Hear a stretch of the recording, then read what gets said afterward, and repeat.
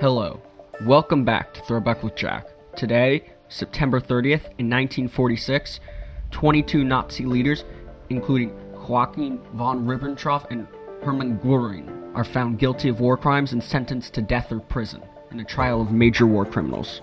Let's examine this. Before talking about the trials, let's back up. In 1942, the Allied leaders, so we're talking about Churchill, Roosevelt, Stalin, first officially noted the mass murder of European Jews and resolved to prosecute those responsible. Now, Stalin, being Stalin, proposed to execute 50 to 100,000 German staff officers. Churchill proposed summary execution of high-ranking Nazis, which is just execution without a trial.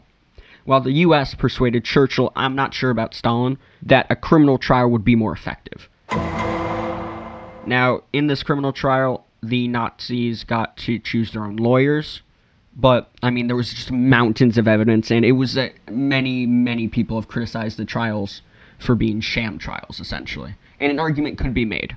That being said, it was important to show the world what they did and bring them to justice. Now, a very big thing, aside from the documentation of the atrocities, was the legal and procedural trouble. There was no precedent for setting up an international trial for war criminals. Now, of course, there had been prosecutions for war crimes. Confederate Army officer Henry Wirz was executed for treating Union prisoners terribly during the American Civil War, and Turkey set up an Armenian Genocide Council in 1919-1920. The big difference, though, was that those were just conducted by a single nation under that nation's laws. The Allies had four nations: France, Great Britain, the Soviet Union, and the United States, with very, very different legal practices and traditions, as evidenced by Stalin wanting to murder 50 to 100,000 German staff officers. Long story short, they determined that civilian officers as well as military officers could be accused of war crimes, of which there were three tiers. Crimes against peace, which means planning, preparing, starting, or waging wars which violated international agreements.